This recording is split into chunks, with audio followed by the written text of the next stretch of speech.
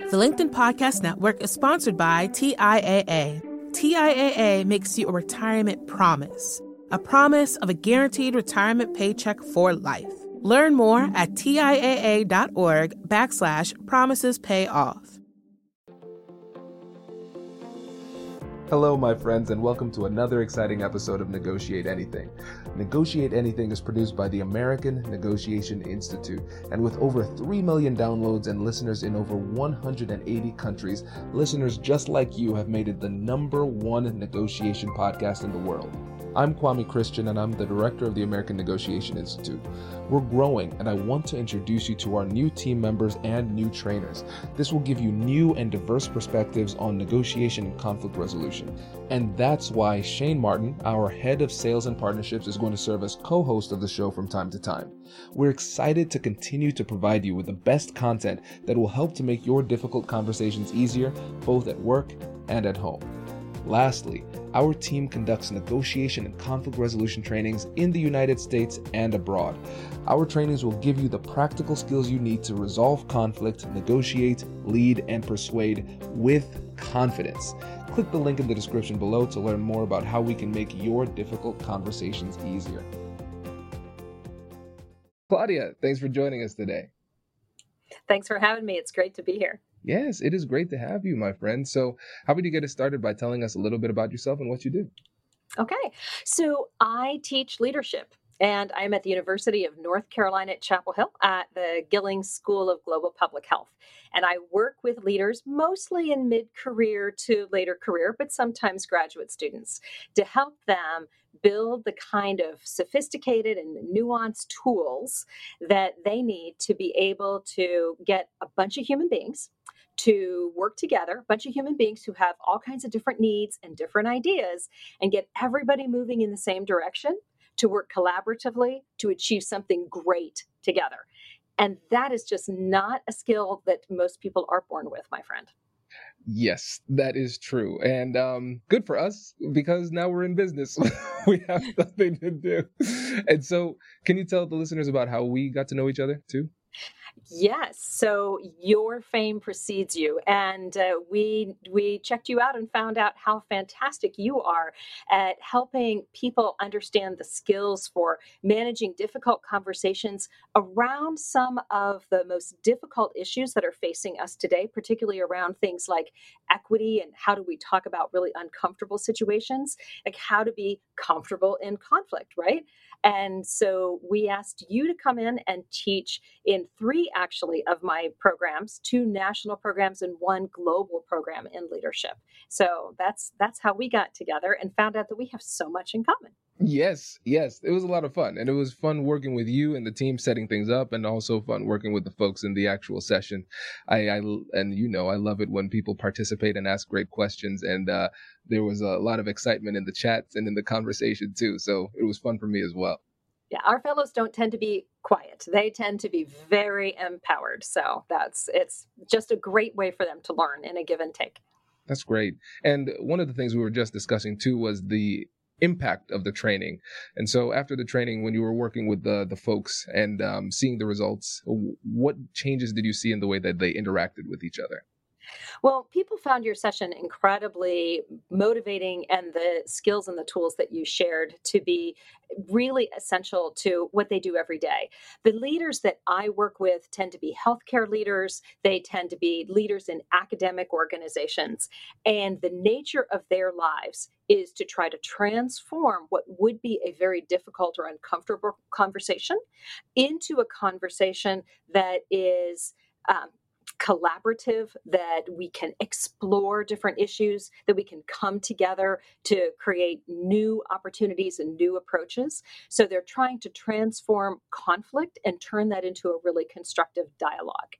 And so the kind of things that we were hearing was how people went back and applied that to their leadership projects, or went back and applied it to particularly equity kinds of conversations back at work. Yep, this is great. And so now let's step into your role as one of the leaders in the program and an executive coach. When you think about the things that people often do unwittingly that are problematic in their leadership when it comes to communicating effectively and resolving conflict effectively, what do you think those key mistakes are that people need to avoid? Oh, that's a great question. I think the number one mistake that I see is that people come to conflict and expect that this is going to be a logical dialogue because the data is right in front of us and the data leads us to very logical solutions, 1, 2, and 3. Why don't we try those, get some more data on how this is going to work, find the best strategy and move forward. And when those human beings who are complex people come to conflict, they don't bring just their logical mind, they bring their whole selves. And so when the leaders that I'm working with are having to talk through conflict, having to deal with difficult conversations, the number one mistake that I think people make is to assume that we can handle this in a logical, objective, abstract kind of a way. It takes a lot more emotional intelligence than that, which means it takes more time. It takes more deep breaths. It takes a whole lot more listening to be able to get the engagement to move down that road. It takes a lot more discovery in the process. Absolutely. Yeah. And we see it all the time, especially when you have people who believe that they're quite intelligent. They think highly of themselves, right? Right. Yeah. You try to get a whole lot of these really intelligent folks who are amazingly skilled. They have amazing skills, deep wells of professional technical knowledge. And then they have to deal with something that isn't really a technical kind of a problem. It's a culture problem, or it's an equity problem, or, there are folks like the community that we serve is really feeling left behind. That's not a logical that's not a purely, let me say it that way, it's not a purely logical problem. There are emotions involved and there's humanity involved. Absolutely. And when you miss that, it leads to frustration for everybody involved. Absolutely. And I think about it as a mediator. Some of my favorite mediations were when people would use the terms irrational or crazy. And because whenever I heard one party say, oh, I can't believe they're asking for this or they're doing this, it's completely irrational, I'm like, oh, I know what the other side's going to say. I go in and they say, they're completely irrational. This is crazy, right? And if you think that rationality or logic is going to save either one of those things are going to save the day, you're going to be woefully mistaken. And a lot of times the things that we think are logical or rational are very subjective. Absolutely. What's logical to you might be, something that seems, pie in the sky or on the clouds to me. One of the things that we talk about with just this kind of problem is, most everybody has heard about, listening and being able to reflect what people say, being able to, reframe what people say. So someone comes to you and they're expressing their frustration in this difficult conversation. So active listening, we're going to say back to them in a different way what they've said so that we're showing them that we're listening to them. And a lot of times in these conversations, the person goes, oh, okay, no. And they say it again. And they say the same thing. You're like, I just did the whole paraphrase kind of thing back. Okay, I'm going to quote them this time. I'm just going to prove I'm listening to them by, I heard you say, and then you just say exactly what they said. And when they go, oh, no, that's when they need to feel heard, not be heard.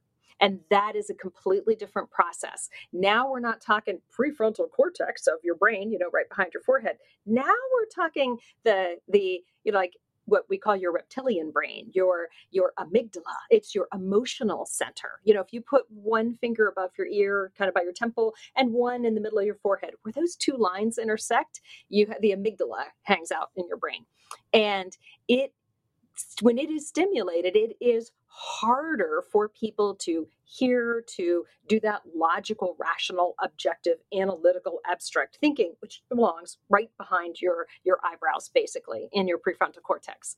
So if people are gripped by emotion, then you might need to say, you know what? I can hear the frustration in your voice. Can you tell me more about that? Or, what I think I'm hearing in your voice is, is that anxiety? Can you help clarify for me? What's happening? How can I be of support to you in this? And sometimes people have to work through the emotion part before they can get on to the being heard part. Absolutely. And that is an expert level distinction, being heard versus feeling heard. And again, if you think about it just completely logically and rationally, well, I repeated back to what they said. So clearly I'm understanding it. But if you don't understand the psychology that's lying beneath the surface, you're going to try to solve the wrong problem with the wrong tools. Absolutely. There's a great saying in leadership is we hire people for their technical skills and the whole person shows up for the job. You got to remember that whole person is there. It doesn't matter how logical and analytical you are or the situation might be. In the end, it's people there. And I think the COVID crisis and the pandemic, it was such an object lesson for us as a world and certainly as a nation that people, no matter how fantastic they are at their jobs, like look at all these amazing healthcare providers who are saving lives as best they can and bringing everything that they have to work. And still, they have emotions. They get burnout. They feel an incredible amount of pressure, and they can't save everyone that they want to they want to try to save everyone, and it's just not possible. So the whole person is there, and it's more than their physician skills or their nursing skills or their respiratory therapy skills. Absolutely. Absolutely. It's really important. And I think that human element is often overlooked too. And in our business world, just the professional world in general, there's this cult of busyness where it's almost like a busy off, like, ooh, who's busier than the other person? And so when we keep on telling ourselves we're busy, then a lot of the human element is lost because we try to take shortcuts in these conversations. And if we take those shortcuts, what ends up happening is that mistakes happen and then the conversation gets messy. And even though we're trying to take a shortcut for the sake of expediency and efficiency, it becomes a lot less expedient, a lot more inefficient, because now we have to clean up a mess because we tried to move too fast. Does your company invest in professional development training? If you believe that your team would benefit from a negotiation workshop, all you need to do is go to our website, fill out the workshop request form, and then we'll set up a time to chat. These workshops are completely customizable, and we've done them all around the country. Negotiation and conflict resolution skills are beneficial across all professions, but they're especially useful in procurement, purchasing, sales, sourcing, and contract management. Our calendar is filling up quickly, and we even have some workshops scheduled for next year. If you think you might want one, I'd suggest reaching out soon so you don't miss out. Check out the link in the description to learn more. And now, back to the show. The LinkedIn Podcast Network is sponsored by TIAA. In the last 100 years, we've seen financial markets swing, new currencies come and go, decades of savings lost in days, all showing that a retirement plan without a guarantee, quite simply, isn't enough. So more than a retirement plan, TIAA makes you a retirement promise. A promise of a guaranteed retirement paycheck for life. A promise that pays off. Learn more at TIAA.org/promisespayoff. From the minds of visionaries to the desks of disruptors, I'm Lars Schmidt, host of the Redefining Work podcast. Join me each week as we explore the new world of work through the lens of those shaping it. CEOs, HR leaders, investors, and more. Be a part of the conversation that changes everything. Subscribe to Redefining Work today. Yeah. And that shell of efficiency is in some people's comfort zone, and that's like a wall of protection for them. Some people are really comfortable with the task-oriented sort of cognitive conflict skills. And other people are much more comfortable with the feeling-oriented, what we call the affective conflict skills.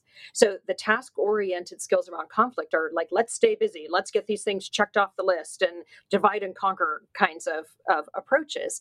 And the feeling-oriented ones are much more about, let's be here with each other. Let's be witness to what's happening. Let's discover the intangibles that are here and how this situation is impacting our relationships. And you have some of those task cognitive oriented people, and they're like, oh my God, are you kidding? Are we really going to do this? Absolutely. Yeah. It's tough. It's tough. It's like fish and birds. Yeah. And so let's say for you as a coach, if you're working with somebody who's more task oriented in the way that they resolve conflict, how do you coach them to a point where they're more willing to lean into the emotional aspect? Oh, that's a great question. So in coaching, typically someone will call me up and they're like, I'm having this problem. And a lot of people I work with are not one-off coaching. I work with them for 2 years, 3 years while they're going through the Leadership Institute that they're enrolled in. So I get to know them very well. And so I have these, long notes that I'm also keeping. And when that situation happens, typically I've worked with them for a few months at least, and we've talked a few times, and I can say, this situation sounds a little bit like one that we've talked about before. Let's talk about what your approach is. And we dissect what their approach is. And eventually we get to the part of the conversation of, so how's that working for you? Because obviously it's not working if they're calling me, right? So what else? What are the other kind of approaches? One of the big things to do as a coach is to help people become aware of their own bias, because we all have bias.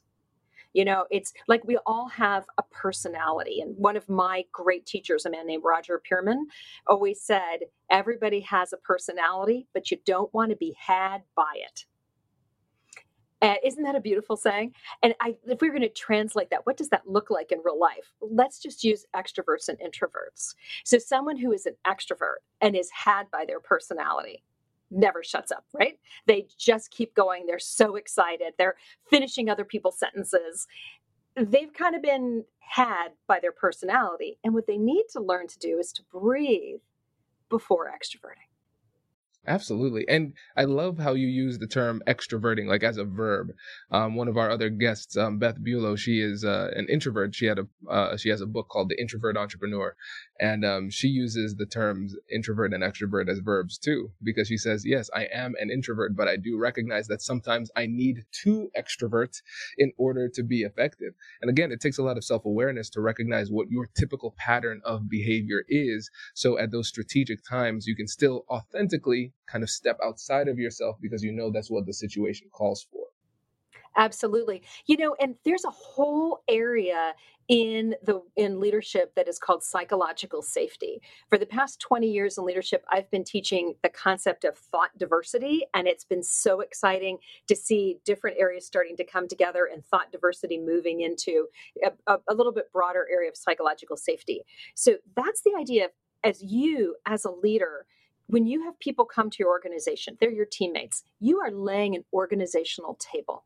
And just like if you were going to be throwing a dinner party, you want everybody to feel welcome there.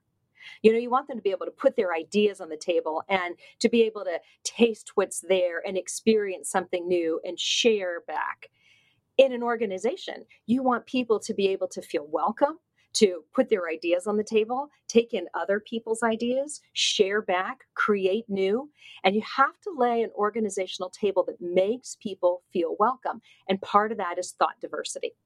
So let's go back to our introvert and extrovert example. If the organizational culture is one of extroversion, and all teams and all organizations have a culture, then you might have brilliant ideas from your introverts, but they never get heard. So you haven't made a welcoming culture then. Makes sense. Yeah. And the psychological safety, I've been glad to see it picking up more steam and getting a lot more recognition. And for those who don't know, when you think about just the basic definition of psychological safety and what it means for organizations, how would you define it? So psychological safety is the idea that people can come into your teams and into your organization. And although they may have different training, they may be different types of people, be different personality types, they may have some different goals, that the culture respects them, it welcomes them, there's a place at the table for them. So you could also look at it as there's an absence of shaming behaviors in the organization. So we're listening to other teammates as equals and being able to move ideas forward in a really collaborative way. Makes sense. Yeah. And listeners too, if you are a leader of any sort, looking more into psychological safety, I think that's going to be critical as you start to lead teams. It's really, really important. And Claudia, with the time that we have left, when you think about the conflict resolution and effective communication skills of leaders that you've seen over the years, what is it, in your opinion, that separates the good leaders from the great leaders when it comes to their ability to communicate? So I think that great leaders are able to communicate blending all of their technical skills with emotional intelligence. So they are able to harness speaking to groups in ways that they can speak to be heard. So one of the ways that's important about speaking to be heard is understanding the situation that you're in. If you're in a crisis situation, you speak differently, you communicate differently than if it's ordinary times. One of the things the research shows about communications is that, let's talk about flu shots. In a normal year, we want people to get their flu shots. We really want them to get them this year. But, even before the COVID crisis, that was something every fall. And folks are going to trust the messenger when they see that messenger has competence and expertise. In fact, about 80% of whether an audience is going to trust the messenger are those signals of competence and expertise. So, who are you going to see on a screen telling you to get your flu shot, Kwame, that you're going to be like, oh yeah, they know what they're talking about? Who's that person going to be? It's going to be my wife, Dr. Whitney Christian. Absolutely. And, some of the signals, like there's going to be a tagline that says doctor or MD. They have the white coat. They're wearing a stethoscope because, a stethoscope is so important to getting a flu shot, right? And we all know that doctors give flu shots, right? No, they're doing more important things. And, nurses and pharmacy techs and other folks are actually giving the flu shots. But that's who people trust. That's who people trust. Now, if we go into COVID shots, we're going to, the vaccines for COVID, as we've seen, this has been turned everything upside down. This is crisis communication. And so when we know that this is a crisis, great leaders understand we have to communicate differently, because now 50% of whether people will trust you in a crisis situation is based on your listening, your caring, and your empathy.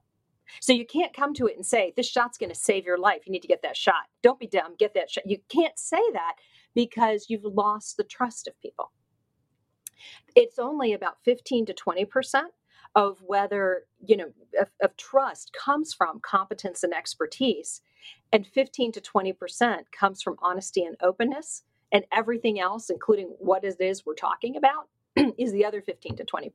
But 50%, half, is listening, caring, and empathy. Wow. I think that's amazing. That's amazing. And it makes a lot of sense. And it really goes to show just how important these soft skills are.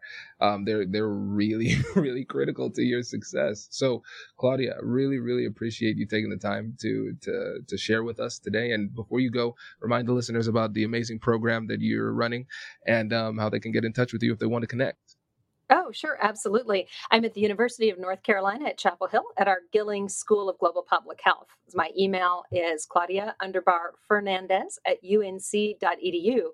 And the programs that I've been pulling the experiences from today include Clinical Scholars.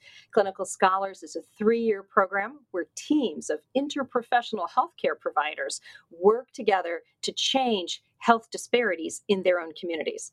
Also, the Food Systems Leadership Institute, which is one of the flagship leadership programs of the public university system, and a global women's healthcare leadership program for OBGYNs called the Robert C. Cephalo National Leadership Institute as well. So those are 3 of the programs I've been working on for many years now. And it's been incredible to see how the participants apply the skills to make concrete changes in the communities that they serve. Oh, that's fantastic. Claudia, thank you. Really appreciate it today. It's a privilege to be with you today. Thanks so much, Kwame. Congratulations! You've just joined an elite club. By listening to a full episode, you're now officially on the Negotiate Anything team. So welcome aboard. What most team members do is they subscribe to the podcast because that allows them to automatically get the latest episodes of the show. The best things in life lie on the other side of difficult conversations. Keep learning, keep practicing, and keep getting better. Your relationships will improve, your career will soar, and you'll have the confidence you need to get the most out of these crucial conversations. Again, thank you for joining the team. We're excited to have you, and I will see you in the next episode. I'll catch you later.